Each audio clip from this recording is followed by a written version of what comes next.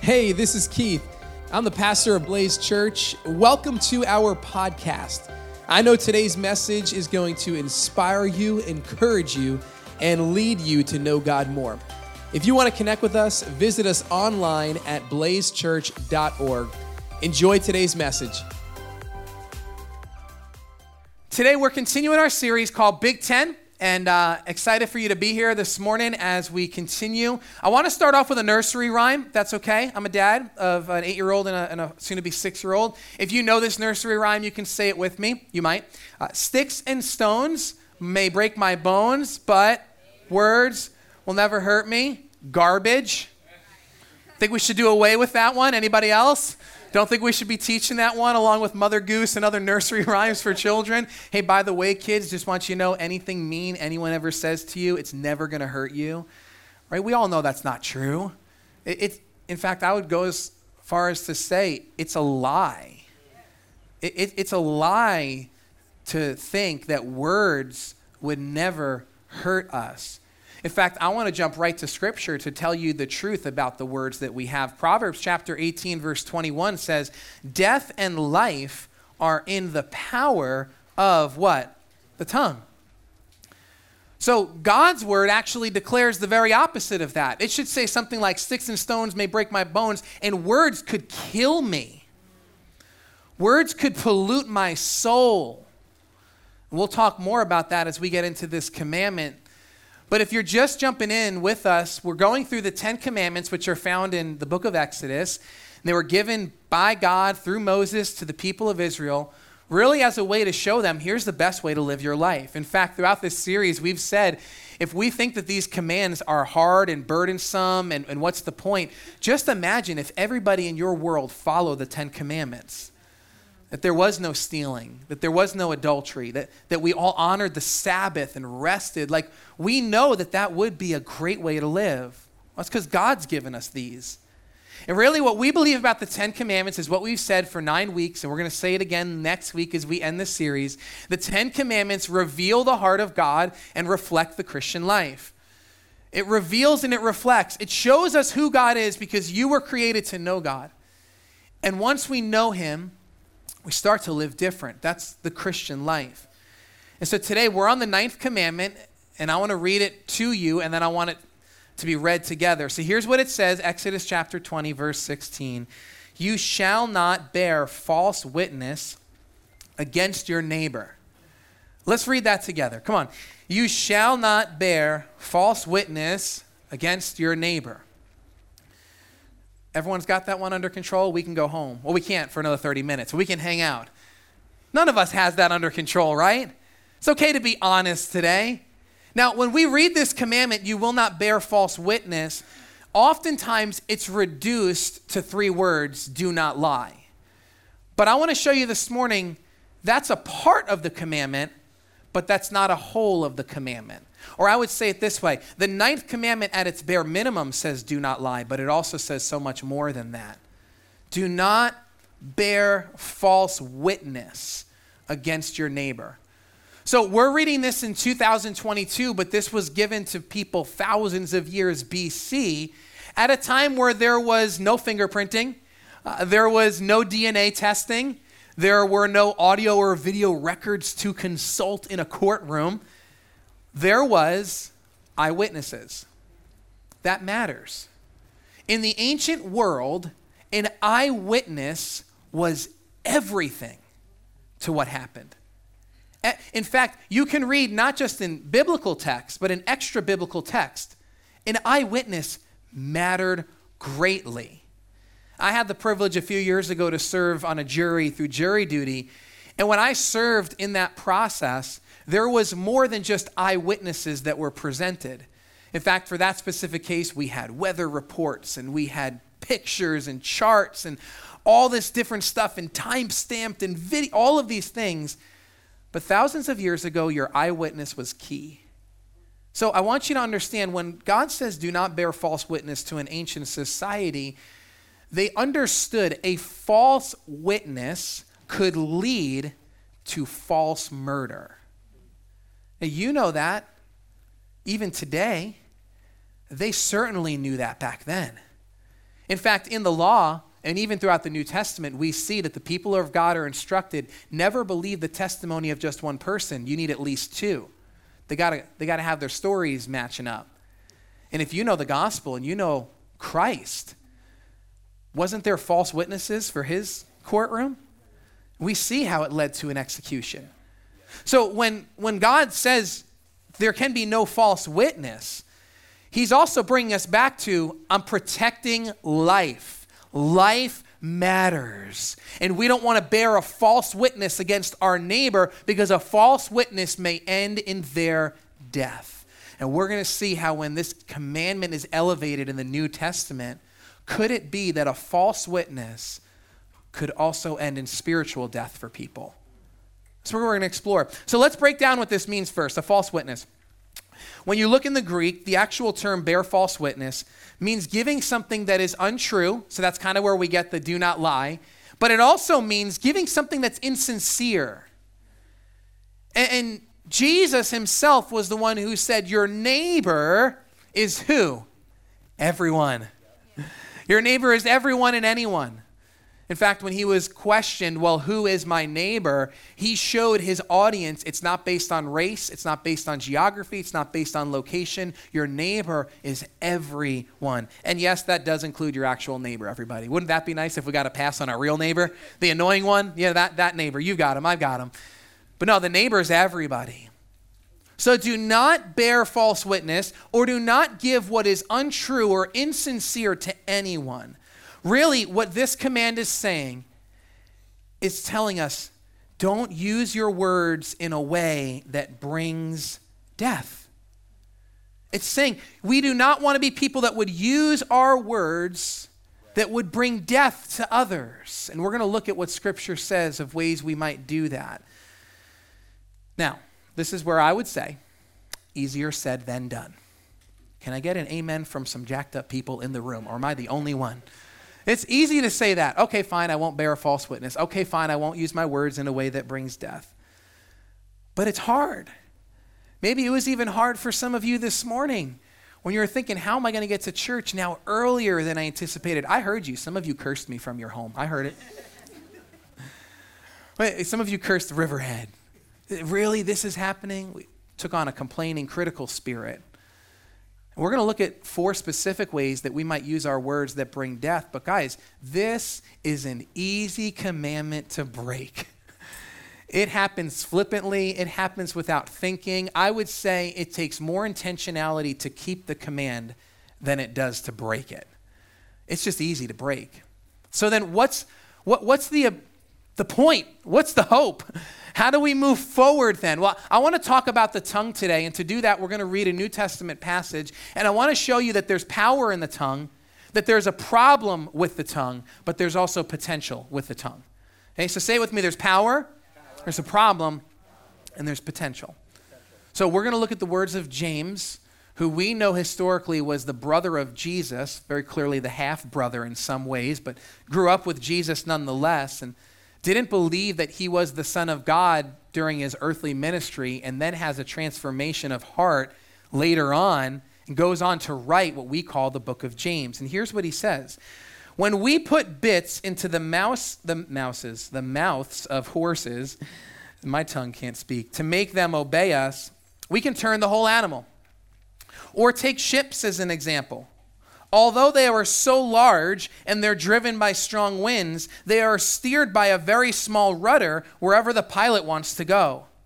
Likewise, the tongue is a small part of the body, but it makes great boasts.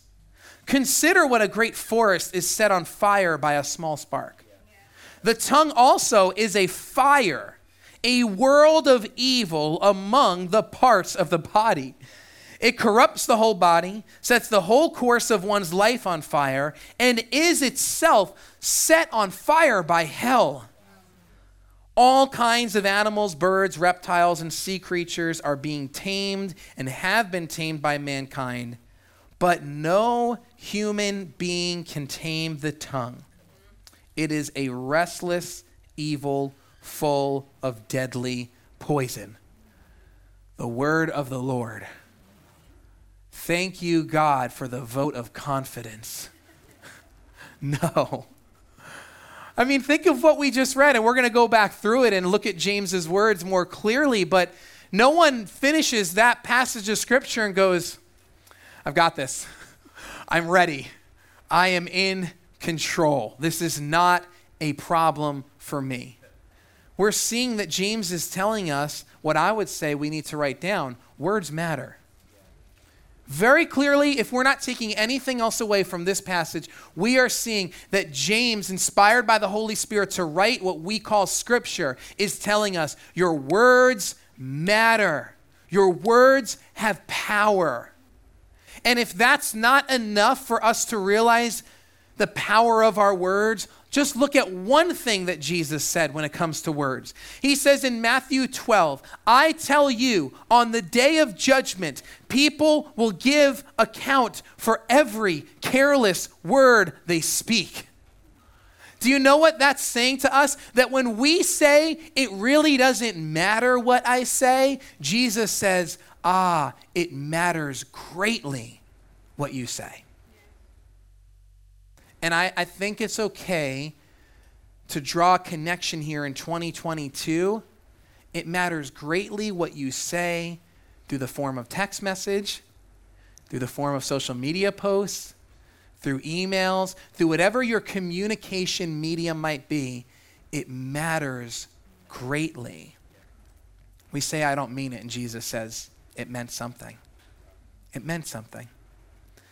So James gives us three illustrations: horses, ships, and fire, which I think would be a great title for today's message. That sounds epic, right? Horses, ships, and fire.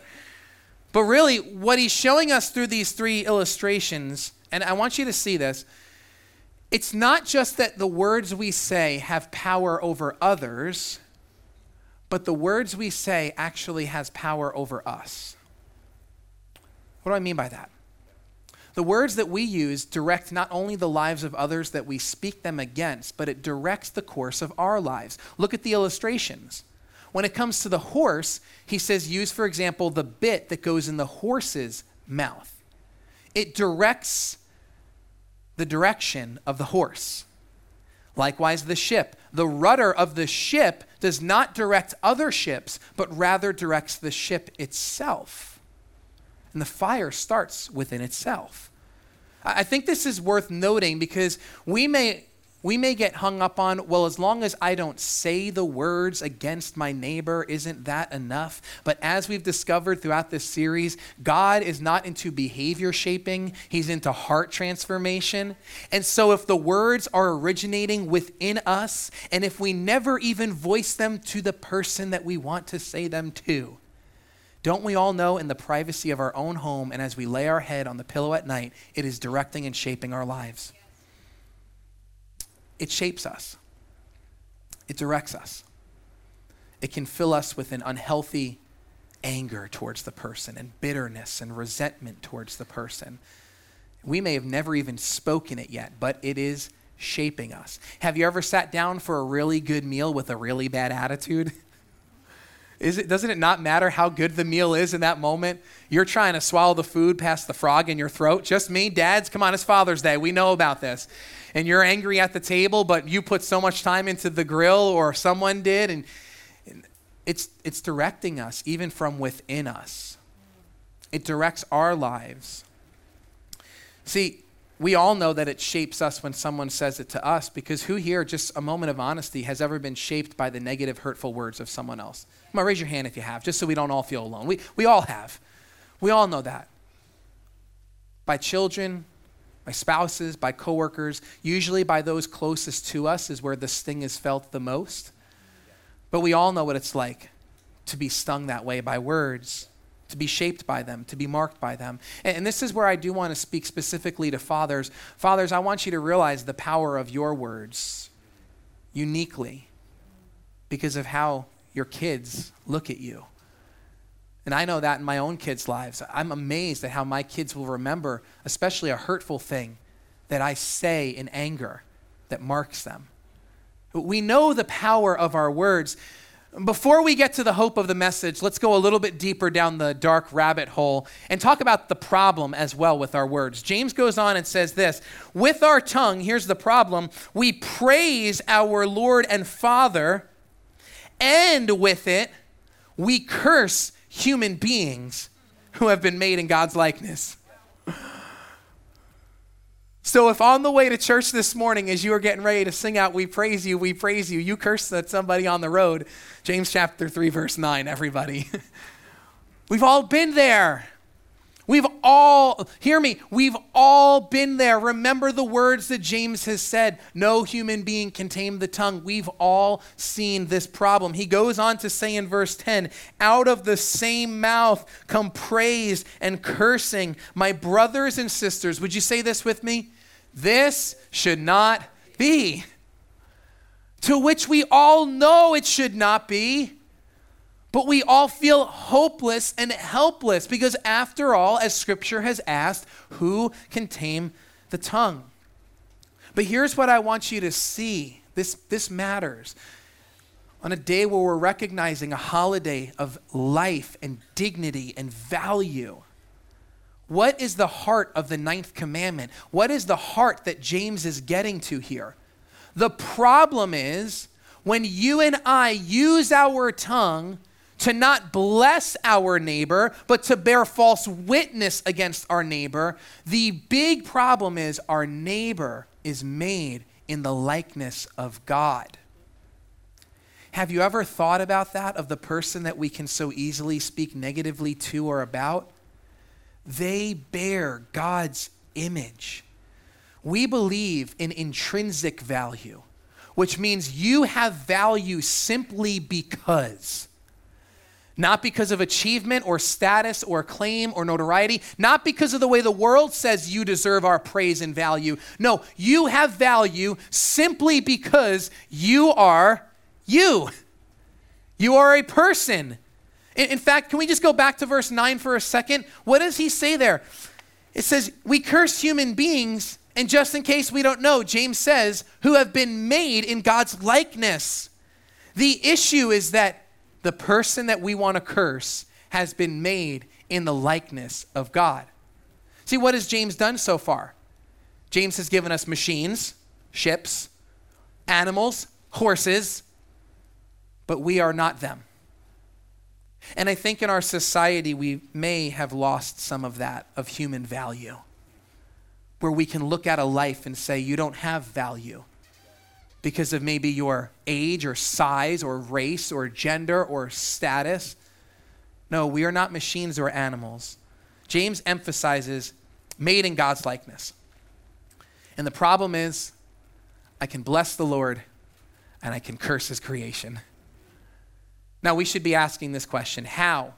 How do we curse human beings specifically? And so if you've been uncomfortable up until this point of the message, brace yourself. It's going to get a little bit worse just for a couple moments. Because as I was preparing and really seeking the Holy Spirit's direction for today's message, I sensed that it is worth not leaving the dots unconnected for us today. Anyone ever done like the dot thing when you go from 1 to 2 and suddenly there's a star on your coloring sheet? Just me, I have a 6-year-old. Remember I told you this. I love, is it color by number and the dot outlining and all of that? Numbers matter. So today, if I can, I want to connect the dots for you. Because I think it's worth us hearing what Scripture has to say specifically when it comes to our words. And again, how might we bear false witness against our neighbor? Paul, to the Ephesian church, the church of Ephesus, gives them clarity on this so that there's nothing left to the mind's imagination on how we might bear false witness. Here's what he says. Therefore, each of you must put off falsehood and speak truthfully to your neighbor. We are all members of one body. So the first way that I want to show you that we bear false witness against our neighbor is the most common rendering of the 9th commandment. It's lying. It's when we lie. Anybody ever lied before? Show of hands. Those with your hands down just lied, okay? Now you can raise your hand with the rest of us, okay? Yeah, we've lied, and I want you to write this down. It won't be on the screen, but it's worth you reading later. Proverbs 6, 16 through 19. The author of Proverbs lists 7 things that God hates, the scripture says. One of them explicitly says, a lying tongue. God hates a lying tongue. Why? Because he does not lie. There is no lie to be found in God, and we are made in his image. Jesus said to the religious leaders when they were lying, you speak the native language of your father, Satan, who is the father of lies. And they actually pushed back and said, Satan's not our dad, Abraham's our dad. And it's a very interesting discourse you can read about in John 9. Lying, we've normalized in society as not a big deal. In fact, we've even come up with harmless expressions for it. Little white lie. Or maybe some of you like me, can I generalize for a second? We're from Long Island. It's in us to be compulsive exaggerators, especially when we're talking to our out-of-state family. We tell them how horrible it is in New York and this is happening, and compulsive exaggerators. Or if it's not about that, then how many inches of snow did you get? I don't know, it felt like 2 feet. I was out there for days. Really? It took you days? I mean, just think about that. It sounds so innocent, but we're compulsively exaggerating. I mean, and I think it's most apparent when we talk about our weight or how much food we ate or didn't eat, right? Come on, we get to the doc, your scale's broke. There's something wrong here. I weighed myself at home every day. It's almost in us to exaggerate compulsively, and we just call it that. It's an exaggeration, or I didn't mean it. I'll throw one out there for dads, especially dads of young kids maybe. This is what the Holy Spirit's been convicting me of this week. When I tell my children I'll be done in 5 minutes, knowing farewell it won't be 5 minutes. Someone just got elbowed by their spouse. But what is that? It seems harmless. It seems like no big deal. Yet scripture is you must put off the falsehood. What if we were such people of the truth in our speech that people knew every word you say is pointed and truthful? Wouldn't that lead us to bear true witness for our neighbor as opposed to false witness against our neighbor? Falsehood, lying. In fact, the author of Ecclesiastes says this when it comes to lying: it is better not to make a vow than to make one and not fulfill it. In other words, it would actually be better for you, because your words have such power and influence to direct your life and the lives of others. We read in Scripture we should be slow to speak and quick to listen. I'm just giving you some ways that we might be bearing false witness against our neighbor. Let's go on. Paul writes this in Ephesians. Do not let any unwholesome talk come out of your mouths, but only what is helpful for building others up according to their needs, that it may benefit those who listen. Do not let any unwholesome talk come out of your mouth. You know, the phrase there in the Greek, unwholesome talk, is the same Greek word that's used to describe fruit that's gone rotten. Isn't that interesting? And can't we all relate to that when there's rotten words that come out of our mouth? When there's words that lead to death and not life? Now, again, just to not connect the dots, I'm just a dot connector, everybody. I want to go on because Paul gives us what unwholesome talk is. Well, Pastor didn't tell me exactly what that meant. So let me read it for you in Ephesians 5:4. Obscene stories, foolish talk, and coarse jokes, these are not for you. Instead, let there be thankfulness to God. And I just think what society has normalized and said it's okay, just listen to the words that God has for you today. This is to beat you up, this is to build you up, not beat you up, although we feel a little beat up. This is to build us up. It's just not for you. And I know it's hard, and I'm right there with you. I was making all different kinds of phone calls this morning on the way in to figure out what in the world was happening. And there was a whole lot of opportunities for unwholesome talk to come out of this man's mouth. You can believe me. Josh, you were there. You were driving. Say amen. Go ahead. It's all right. I just take a deep breath. I got to make another call. Miguel, what do you mean there's no chairs in the Moose Lodge right now? What? Yeah, that happened this morning too. What do you mean? It's just a whole lot of opportunity for unwholesome talk. I'm just trying to show you we're all there. We're all there. No human being can tame the tongue. Lying, unwholesome talk. But let's go back to what we read, verse 29. Notice, do not let any unwholesome talk come out of your mouth, but only what is helpful for building others up according to their needs, that it may benefit those who listen. So that phrase there, helping to build others up, our words, remember what we read at the beginning, there's death and life in the power of the tongue. Our words can build up or they can tear down people. And two ways by which we tear down, I'm going to give you, again, we got lying, unwholesome talk. Here's the last two. Gossip and slander is a way that we can tear people down with our words. And in case you're not familiar with those two things, which maybe you live under a rock, the rest of us know very well what those things are, because I'm sure we've been on the receiving end of them. No one here has ever done it. I understand that. But we know what it feels like. Gossip is when we share information about another person with another person. And I've seen all different ways that this happens, especially in Christian circles. Pastor, I have a prayer request. Go ahead, Josh. Yeah, I want to talk to you about Amanda in front of everybody right now.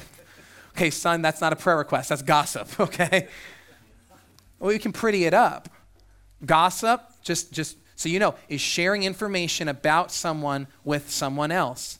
In fact, here's a good question to ask as you go to talk about someone else with someone. Would the person appreciate me sharing this detail with this person right now? It may not be a bad thing. I didn't say negative. That's what slander is.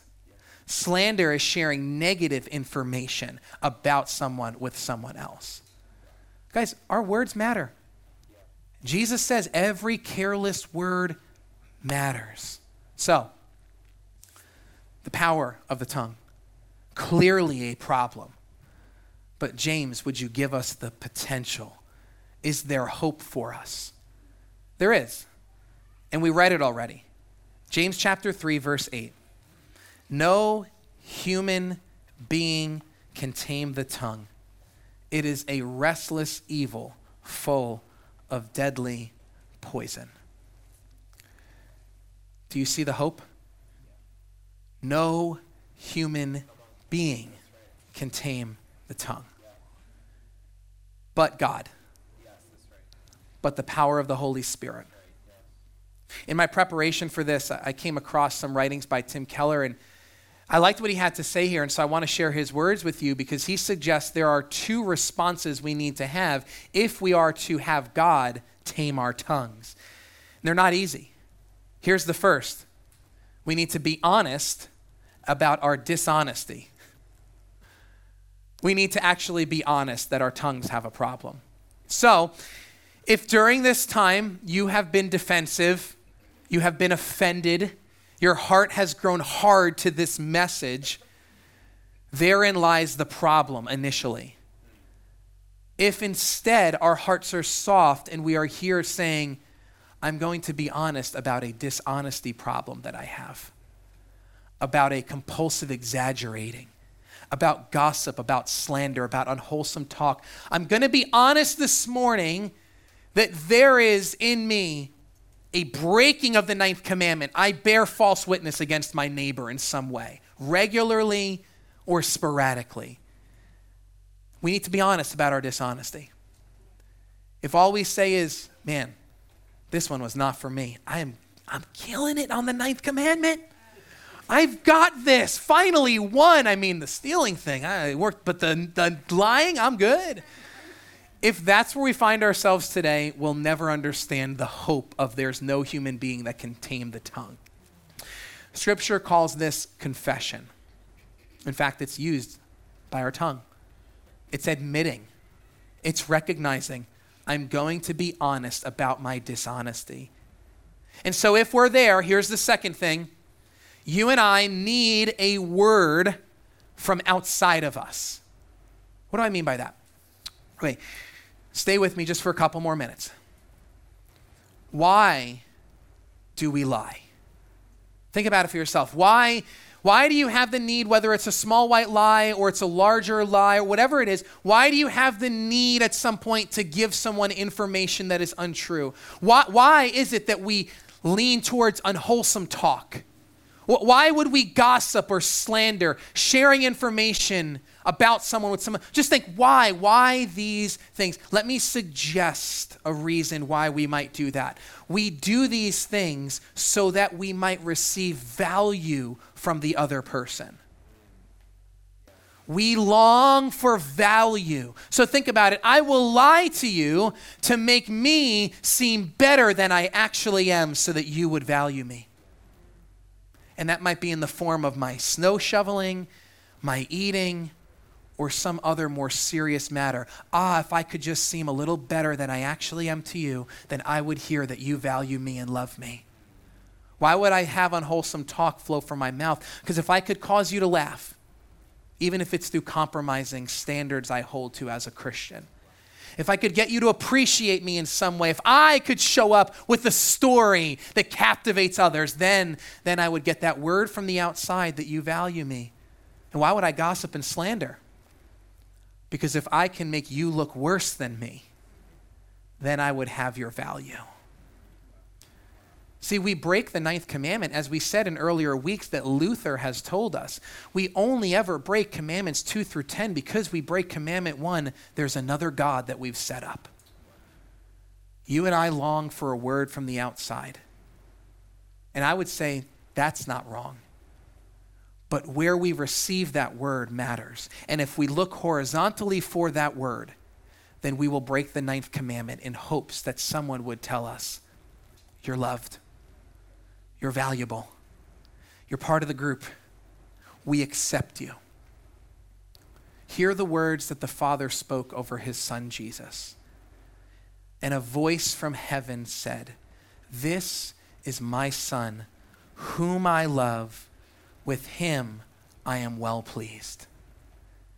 How many would love for the Father to speak that over us today? You are loved. I am pleased with you. You are loved. I am pleased with you. It's what we long to hear. Maybe for you, Father's Day is so challenging because you don't know your father. Because your father abandoned you. Because he never spoke those words, I love you. I'm pleased with you. And so we look at this and say, someone should tell me that.